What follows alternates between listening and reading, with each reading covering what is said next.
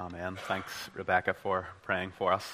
Well, if you have your Bible, please do open to Galatians chapter 5 and have that open in front of you as we look at it together. One of the things we've been learning from our studies in Galatians is that God does not just want us as His people to believe in the gospel and then put it on a shelf. He doesn't want us to treat the gospel like an insurance document that you put away in a filing cabinet and only take out in case of an emergency. No, we've been saying that God wants us to learn to live in the goodness of the gospel every day. God wants us to enjoy the glorious freedom of conscience which Christ has bought for us through His death. He wants us to enjoy the freedom of assurance that we have all we need in Christ to be right with Him. God wants us to enjoy the freedom and security that comes from our new identity as people in Christ. Our identity as beloved sons of God. But as we've seen, this gospel goodness and gospel freedom is something we can fail to live in at least two ways. Like the Galatians, we can go back as Christians to relating to God as if our right standing with Him is based on our performance of certain religious works. When we are struggling with our acts of devotion to the Lord, we can carry what I've called a low-level guilt. We feel like we can't freely come to God in prayer because of our unworthiness. And we can live so much of our lives under these kind of grey clouds of guilt and shame because we feel so unworthy because of our poor performance. We could call this a kind of legalism, where you start to think that you need to be so devoted to a system that God will like you. That's one way you can fail to live in the goodness of the freedom of the gospel. But there's another way. This is by thinking that freedom in Christ means you can just live a sloppy Christian life. Be sloppy in obedience, sloppy in discipline, just half-hearted in devotion. We'd never say it, but somewhere deep down, we might think that because Christ has done all we need to be right with God, we don't really need to take seriously the pursuit of a life of godliness. We could call this license. It's at the other end of the pole. If legalism's over here, way over here, you could call this license. Now, don't be confused by my use of that word license. The first meaning in the dictionary of license is a permit from an authority to be able to do something. But the second meaning is freedom to behave as one wishes. We don't use it as much today, that word. You're given to license means you just live whatever way you want. Those are two ways you can fail to live in the goodness of gospel freedom. On one side of the horse, you fall off into legalism, thinking it's to do with your performance of works to get God to like you. On the other side of the horse, you fall off thinking, well, in Christ, I don't have to do any works, and you just live whatever way you want. Or, as a Christian, you subtly take for granted grace, and you get sloppy. God does not want us to walk on the path of legalism, and He does not want us to walk on the path of license. He wants us to walk in the path of true Christian liberty. To enjoy our salvation by grace alone, through faith alone, in Christ alone, and to live empowered by the Spirit by grace. Saved by grace, empowered to live by grace. And the passage we come to this morning is here to help us do that. Walk in the path of Christian liberty and to live in the goodness of gospel freedom. The first thing Paul does in chapter 5, verse 1, is he makes a bold assertion and then gives a command about Christian freedom. Let's look at that first of all. The assertion, verse 1. For freedom, Christ has set us free. That is a stunning gospel announcement. And to get at what Paul is saying here, I think it's helpful to ask the question, right, Paul, well, what are we freed from? And what are we freed for? What are we freed from? Well, in a sense, that has been what Paul has been teaching in the first 4 chapters of this letter. In chapter 3, verses 10 to 29 specifically, Paul explained that in the Old Testament law, God laid down a standard of righteousness for his people. Obey the law and you'll be righteous. But he went on to explain in Galatians 3 that we as humans have a huge problem. Because of our sinful nature, we are too weak to obey the law. We are unable to meet God's standard. We have all sinned and fallen short of the glory of God. That is God's glorious standards. In chapter 3, verse 10, Paul said that because of our sin, because of our failure to obey the law, we are under the curse of the law. That is, under God's righteous condemnation, under his displeasure, imprisoned in a prison of fear, guilt, and shame, with eternal hell, our sentence. But in chapter 3, verse 13, Paul said, Christ redeemed us from the curse of the law. He set us free from that by becoming a curse for us. Christ bore the penalty of our law breaking through his death. His death liberates us from condemnation, sets us free from the futility of attempting to earn our right standing before a holy God. Christ's death and resurrection sets us free from the fear and guilt and shame that comes from our sinful, weak inability to earn our salvation. Christ's death sets us free from all the consequences of our sin. He lifts off of us the sentence of eternal condemnation in hell. That's amazing. Amazing grace. That's what you're set free from. Trying to earn your way to God and failing and being sentenced to hell for it. Well, what are we set free for? For freedom. Christ set us free. God liberated you in Christ from all of those things I just mentioned so that you could enjoy living in the goodness of gospel freedom. God wants you to enjoy living in the goodness of the freedom of the gospel every day. He has told us that over and over and over again in the Bible. He does not want us languishing again under the grey clouds of low-level guilt and condemnation with a sense of unworthiness. He wants us to enjoy, like we've enjoyed here in Northern Ireland for the last 3 weeks, blue skies of grace.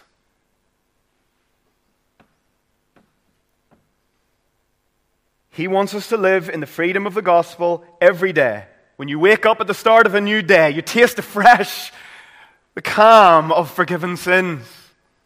When you go to school, university, or work, when you rest or in your ongoing journey of Christian growth, you can preach to yourself every day, I'm free from sin today in Christ, free from effort-based salvation which would condemn me, free from fear, free from insecurity, free from doubting that I'm good enough, free from guilt and shame. I'm free from it all. And then every day you think, can it be true again today?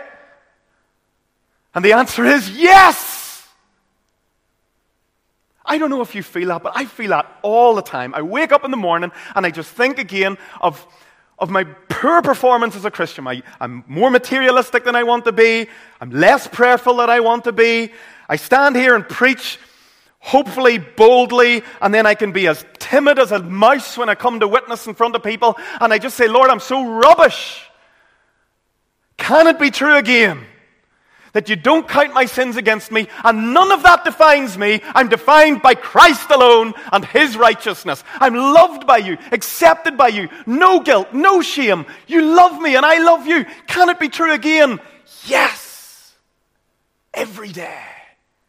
Living in the goodness of the freedom from the guilt and the shame and the condemnation that Satan wants to keep throwing in your face so that you feel unworthy to keep you from God.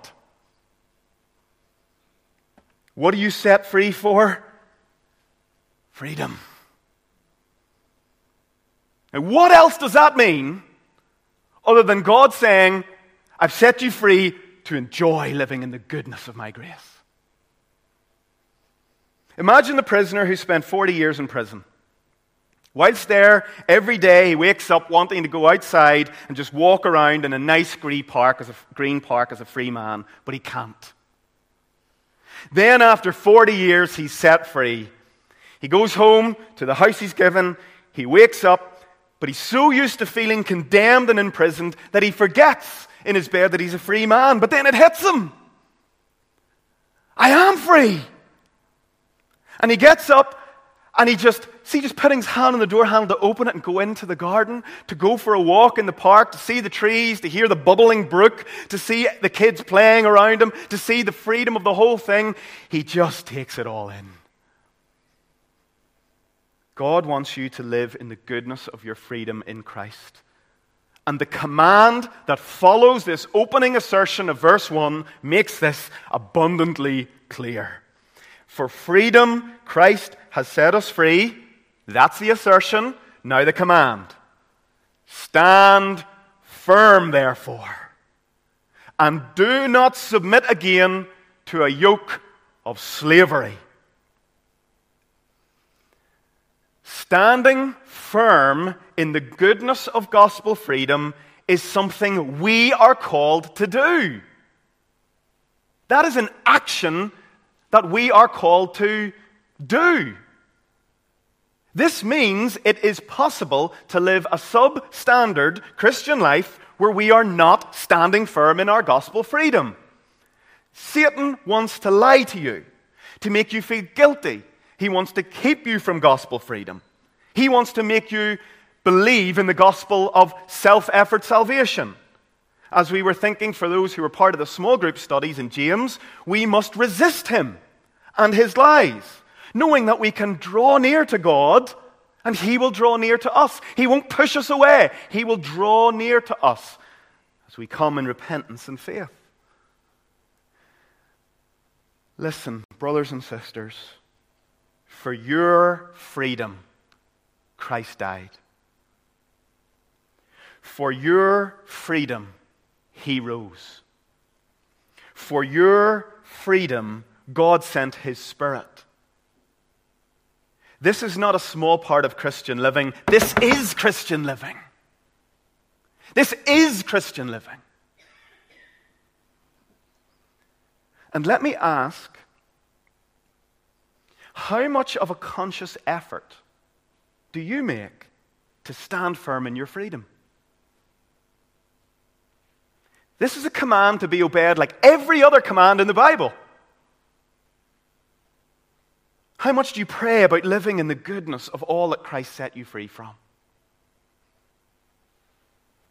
That's the assertion, and that's the command, and in a sense, that is a summary of the whole letter of Galatians. It is for freedom that Christ has set us free.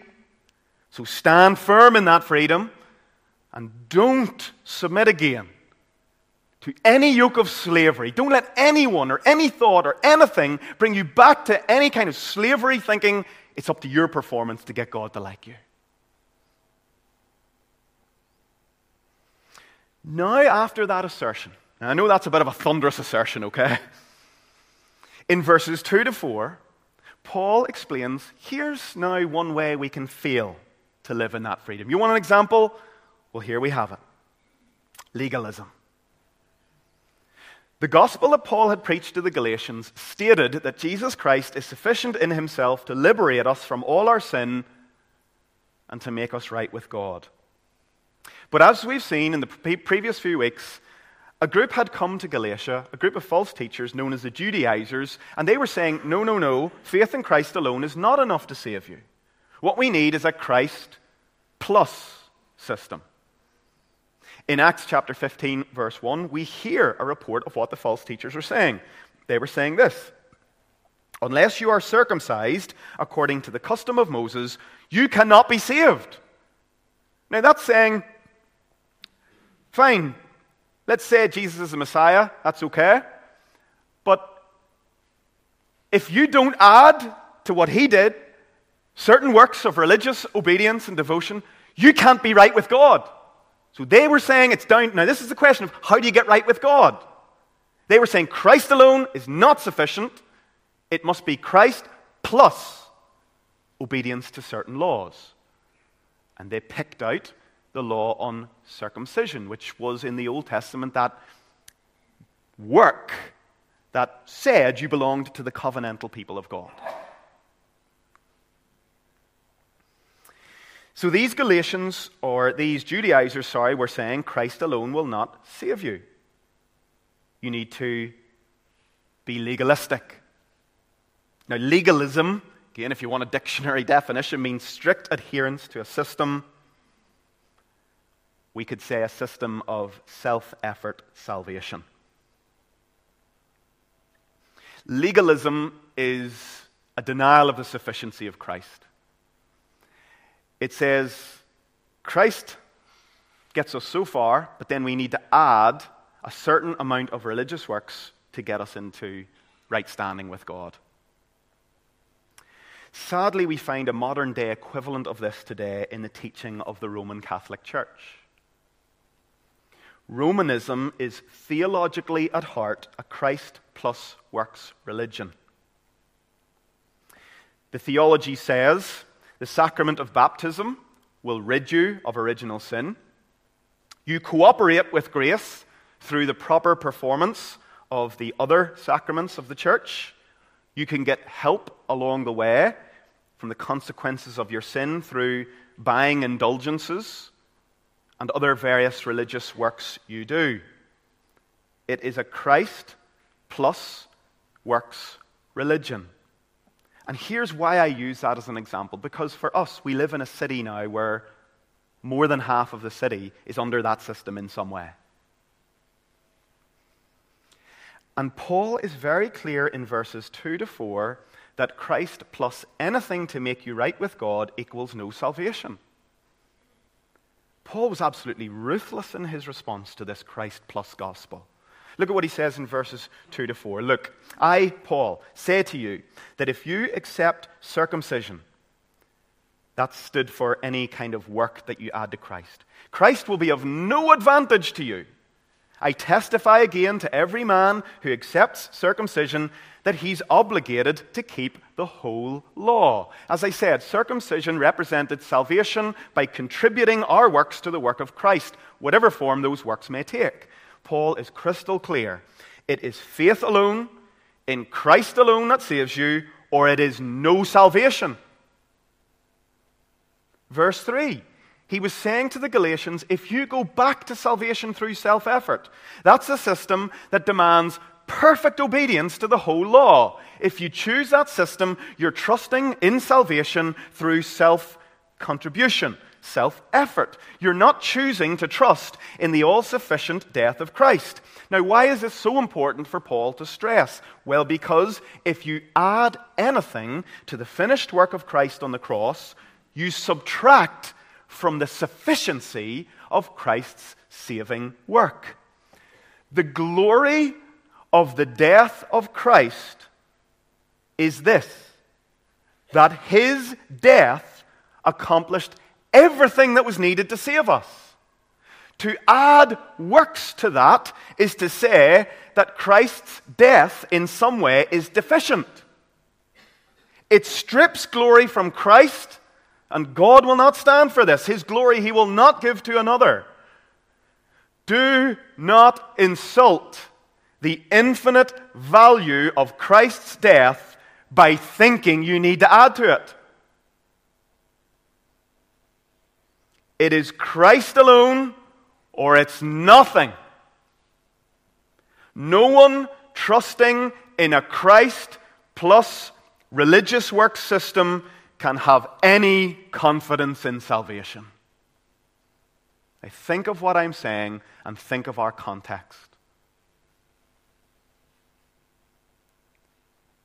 Any church thinking seriously about evangelism in Belfast has to think seriously of how we can reach Roman Catholics.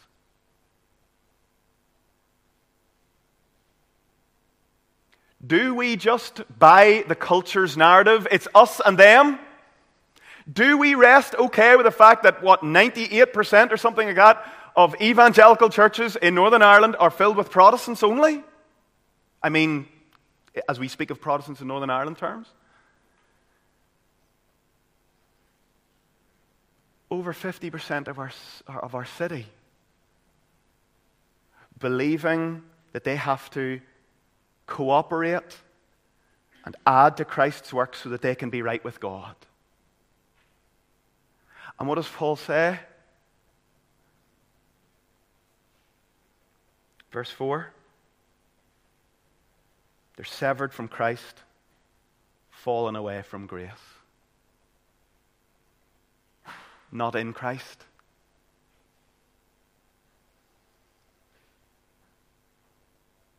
Those who trust in a Christ plus system do not trust in God's grace alone to save them. They trust in God's grace and their works to save them. That whole system brings you back into slavery, because how can you ever have assurance that you've done enough? There is no assurance in that system, because there is no salvation in that system. This makes you a slave to fear and condemnation all over again.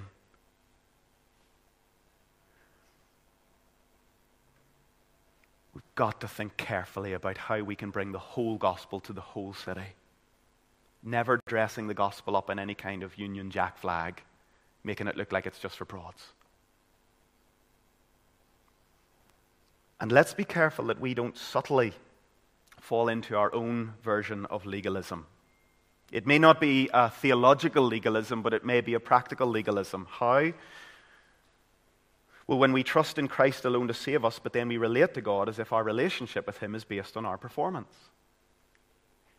Do you know what happens whenever you feel like you've got out of the way of reading your Bible and out of the way of prayer, and then you feel like, I can't go to God now because of how poor my performance have been? That is pride. That is sheer pride. Why is that pride? Because what is the logic of that system?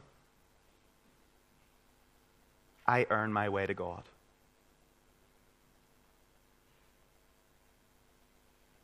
So let's be really, really careful that we don't fall into any kind of Christ plus form of legalism. And it can take many forms. It can be Christ plus, you got to read the right Bible translation to be really in. Christ plus, you got to dress like this to really be in. Christ plus an amount of commitment or giving or whatever, and you're in. Let's be really, really careful. I'm not going to cover this in detail, but in verses 7 to 12, Paul gives reasons for why we must not go down this route. Let's just survey it very briefly. In verse 7, he says, Christ plus works, this kind of teaching will hinder you from walking in the truth. Verse 8, it's a teaching that does not come from God. Verse 10, those who peddle and entertain this message are under God's judgment. Verse 11, this system removes the offense of the cross.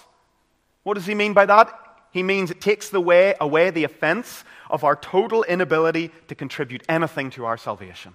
See, that's offensive to say you can do nothing. By nature, we want to give something. It's an offense to our humanity to say you bring nothing to the table, just your sin. And look at what Paul says in verse 12. I wish those peddling this truth would cut themselves off. That's a literal translation. Now, the word emasculate that the ESV use means castrate themselves. Now, the original text just says, I wish they would just cut themselves off. And translators down through the years have said, in a context of speaking of circumcision, Paul's using real sarcasm, real hyperbole, saying, while they're making a big deal about cutting things off, I wish they'd just go and cut the whole lot off.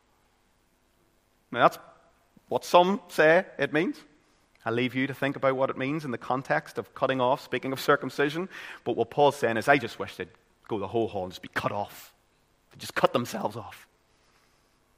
It's a euphemistic way of saying, you need to get rid of them, this false teaching. A little leaven leavens the whole lump, he says, be really careful.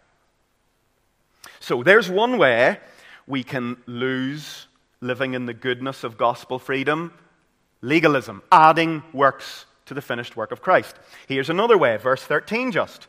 Another way we can lose this freedom is through license, thinking you can just do anything you want. Where in verses 1 to 12, we are learning mostly about the danger of losing gospel freedom. Verse 13 is all about the danger of abusing gospel freedom. Verse 13, for you were called to freedom, brothers. Only do not use your freedom as an opportunity for the flesh, but through love serve one another.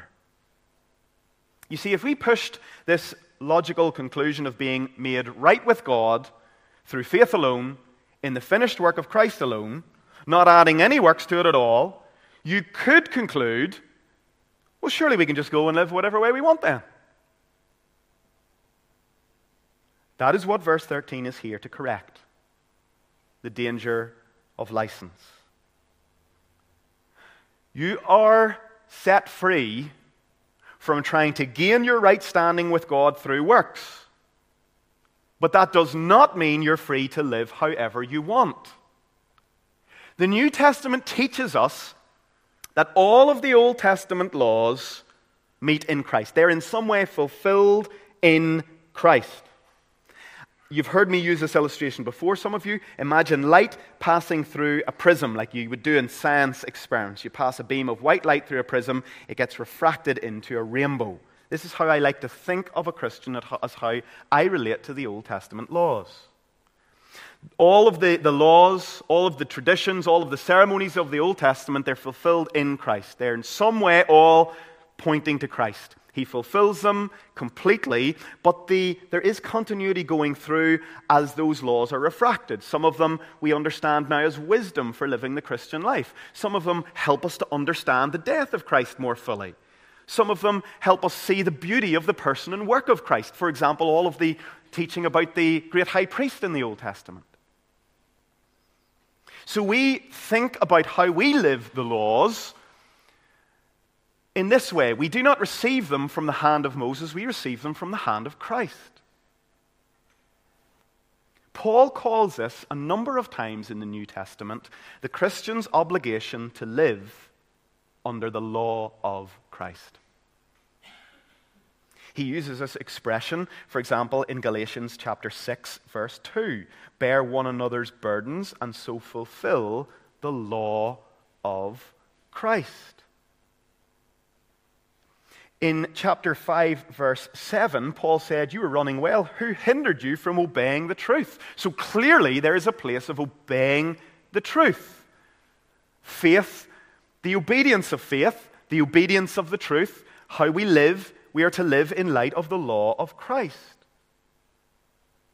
But here's where our living out the law is very different to those who were living out the law in the Old Testament. We do not obey the law. We do not practice obedience in an attempt to earn our right standing with God. We obey the law of Christ as an expression of our love for the Lord, with the understanding that walking in His ways of righteousness, that's how we flourish. In our passage in verse 14, he explains that the whole law is fulfilled in one word: you should love your neighbor as yourself. So as Christians, the path of liberty is not freedom to just do whatever we want. It is an invitation to walk in obedience to the law of Christ. What James calls, in James chapter 2, verse 12, the law of liberty. The illustration that I use sometimes for this is from rugby. Imagine you say, well, let's just not have any rules, no lines on the pitch or anything. Let's just all do whatever we want. The game falls apart. But if you actually put boundary lines in place, you have a referee and you have rules, the game can flourish. Life is like that. You just say, we just do whatever we want. Well, that's a recipe for anarchy. But if there are good boundaries, those good boundaries set us free to live. And God's good laws, as we receive them from Christ, never trying to obey them to gain standing with God, but now receiving them as fulfilled and accomplished and completed by Christ, transposed by Christ, and now we live them out in Christ, the life of loving the Lord with all our heart, mind, soul, and strength, loving our neighbor as ourselves. Well, this is the way you find freedom. This is the way humanity flourishes. It's a law of liberty, not a legalistic burden. So again, just before we move into the last part of this, let's be careful here and let's ask ourselves some questions. Might you be in danger of walking on the path of license? Now, people in the world who are outside of the church will say, just doing whatever you want, the path of license, that's freedom. But we know it's not. That's just slavery to your own appetites.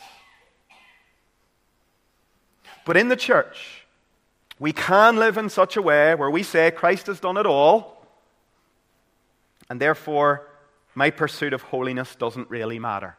Now, you'd never say that.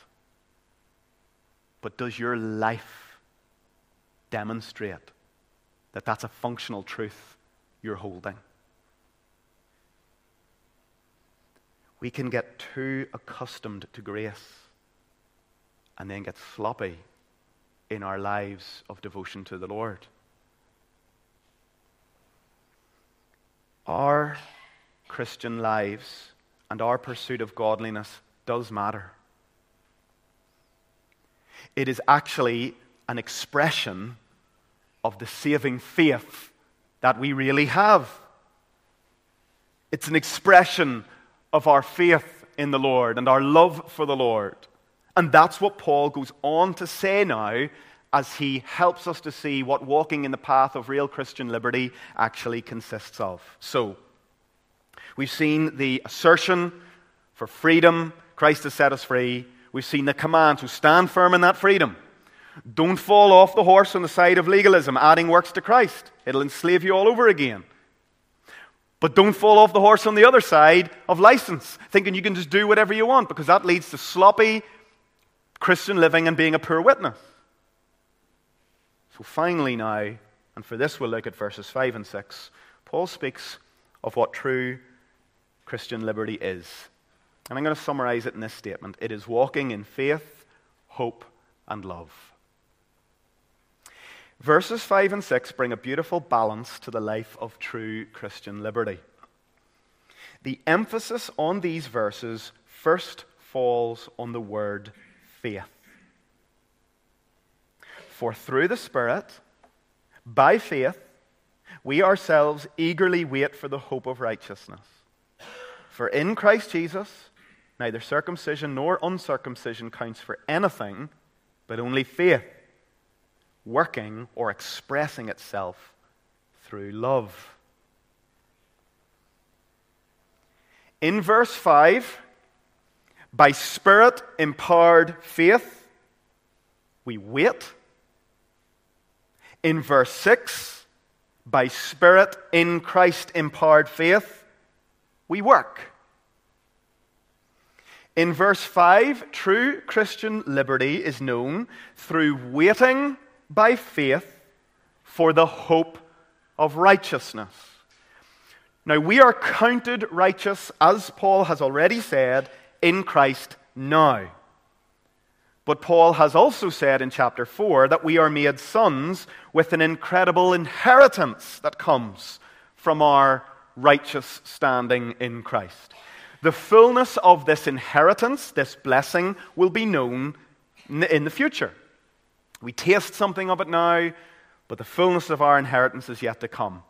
And for this future inheritance, this hope of righteousness, we rest in Christ and we wait. We do not work for this blessing, we wait for it, knowing that Christ has secured that inheritance for us. We don't strive anxiously as if we must secure our salvation and the inheritance that comes with it. By the powerful work of the Spirit, notice that at the beginning of verse 5, through the Spirit. We live by faith. We rest. We wait on the sure and certain hope of the righteousness that we have in Christ. We don't try to add to it. We just wait for the fullness of it when we meet the Lord. So when we read the command of verse 1, stand firm therefore, God is calling us through His Word, through His Spirit, to stand firm in this assurance. Christ is all you need for righteousness. Righteousness now, and righteousness on that day when you stand before a holy judge. All you need is Christ. That's where you place your hope. That's how you wait, in the assurance Christ is enough. And remember, our hope is in a promise. God has promised that if we have His Son, He will not count our sins against us. God keeps His promises. And you put all your hope and all your assurance and all your rest in life and in death there. You live in the goodness of the freedom that Christ gives you. You just rest all your hope for righteousness on Christ. You wait in hope, and you don't work for that hope. Stand firm in this assurance. Then the second part of our liberty comes in recognizing that this faith that helps us to wait is the faith that finds expression in life through works of love and service. Verse 6 is really striking. For in Christ Jesus, neither circumcision nor uncircumcision counts for anything. Now that means anything with respect to your standing with God. The only thing that counts is faith that works itself out or expresses itself through love. A modern day translation of that could say something like this. When it comes to being made right with God, being really morally good and religious, it counts for nothing. And being really bad and irreligious counts for nothing. The only thing that matters is faith in Christ. That's what makes you right with God. Doesn't matter if you spent 40 years in a church, not yet a Christian, but you came every Sunday morning, every Sunday evening. You put your money into the basket every single week when baskets were passed around. It doesn't matter how religious you say you are. All of that moral religiosity counts for nothing in gaining your right standing with God. How many nominal people need to hear that today? That are in Northern Ireland, going to churches, maybe sort of liberal churches where they're not hearing the gospel, and they think that by going to church, They're accruing merit with God. That by their good works, they're accruing merit. And they will say, well, God will accept me because I went to church every Sunday. And I set up my giving. And I was a morally upstanding, good living person. Let me tell you, all of that counts for absolutely zero in gaining right standing with God. It is useless. And then what about the person that spent 40 years, no interest in church, living an openly sinful life, never thinking about the gospel, never thinking about what it is to be good living, whatever we think that is? Does all their moral badness disqualify them and make them any less entitled to salvation by grace through faith? It doesn't matter if you're morally good. It doesn't matter if you're morally bad. The only thing that can make you right with God is trusting in the finished work of Christ. That's what Paul is saying there in verse 6. Faith unites one to Christ. And the faith that truly unites one to Christ transforms the life. Because he goes on to say that faith finds expression through love. This is where Paul meets James. When James says, look, faith without any life transformation, it's not real faith. Paul says the same. True faith finds expression through love, and that's love for the Lord and love for people.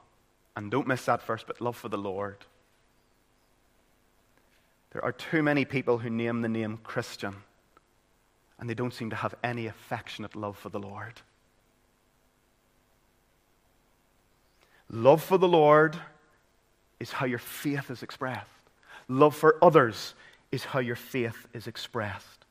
So on the path of liberty, we walk in faith, trusting in the finished work of Christ. We hope in Christ that when we stand before the Lord, He is all we need. And then we walk the walk of Christian love, loving the Lord and loving His people. The Christian path of liberty flows from a right relationship with God. It's relational. You love the Lord because of all that He has done for you. And in the liberty of His love, a love that does not need to be earned through works, you give your life to walking in His path of righteousness. We don't live and act to gain favor with God on the path of true Christian liberty. We live and act out of the blessing we know already in God, in Christ. So, on one side, we can lose our Christian freedom living in the goodness of the gospel through legalism, adding to Christ. On the other, we can lose it through license, just being sloppy. But there is a path of faith, hope, and love. And we're going to see the practical way that works out next week in one of the most stunning passages in the whole of the Bible. When we come to the passage on how to walk in the Spirit, how to produce the fruit of this life that is the life of love, and how to fight against that flesh. That's going to be next week. But let's close now by just asking ourselves a series of questions by way of response. I want you to ask yourself these questions as we close. Am I really living in the goodness of the gospel?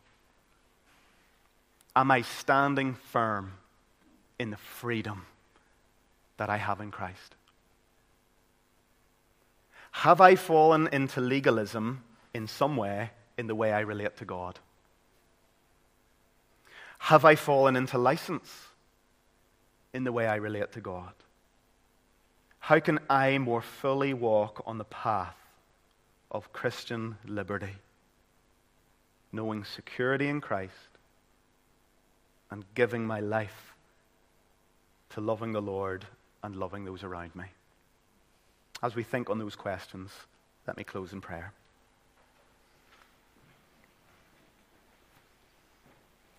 Father, thank you for your revelation to us that you want us to enjoy gospel freedom. You have included this passage in the Bible so that we would know your will. You want us to stand firm in the freedom we have in Christ. And as a church here in the city of Belfast, you want us to stand firm in the sufficiency of Christ, preaching Christ alone, because therein is the power of God unto salvation. And we want to pray, Lord, that if there's anyone here and they're not understanding the gospel, they think that it's to do with works, or they think it gives free rein to licentious living, just pray that once again we'd realize that Christ is all we need to be saved. But then that faith that unites us to Christ is a faith that transforms us with a love for the Lord and a love to serve others. And we pray, Lord, that you would help us to understand that. And I really want to pray, Lord, for that, for the Roman Catholic Church in Belfast. Many people today gathering with a faith plus version of the gospel.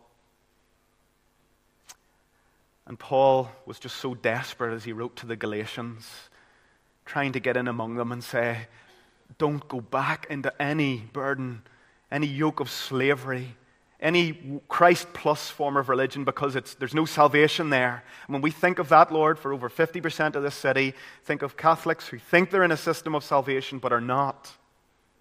We pray, Lord, for the salvation of Roman Catholics in Belfast and across the whole island of Ireland. We pray for spiritual light and for the sufficiency of Christ to be exalted. We pray for those in the markets this morning, that, Lord, many of them who don't know you, we pray that they would come to know Jesus as their all-sufficient Savior. We pray for those in the village and in the houses around us who perhaps are just living in license, no thought of God at all. We pray that they would come to know the sufficiency of Christ. And we pray, Lord, that we would live every day in the goodness and freedom of the gospel. You don't want us to mess around in the arrogance of performance-based religion. You want us to be free, recognizing that by ourselves we can do nothing to be right with you, and that Christ has redeemed us from that situation. So let us never cast a cloud over the sufficiency of the work of Christ by thinking that we need to add to his work through our works. Help us to rest, and then as we rest and wait, help us to live those lives of faithful Christian obedience as an expression of our love for and devotion to the God who loved us and gave himself for us. In Christ alone our hope is found. May that ever be the message that resounds out from this church. In Jesus' name we pray. Amen. Well, let's stand together and respond with the words of that great hymn where we celebrate the sufficiency of Christ.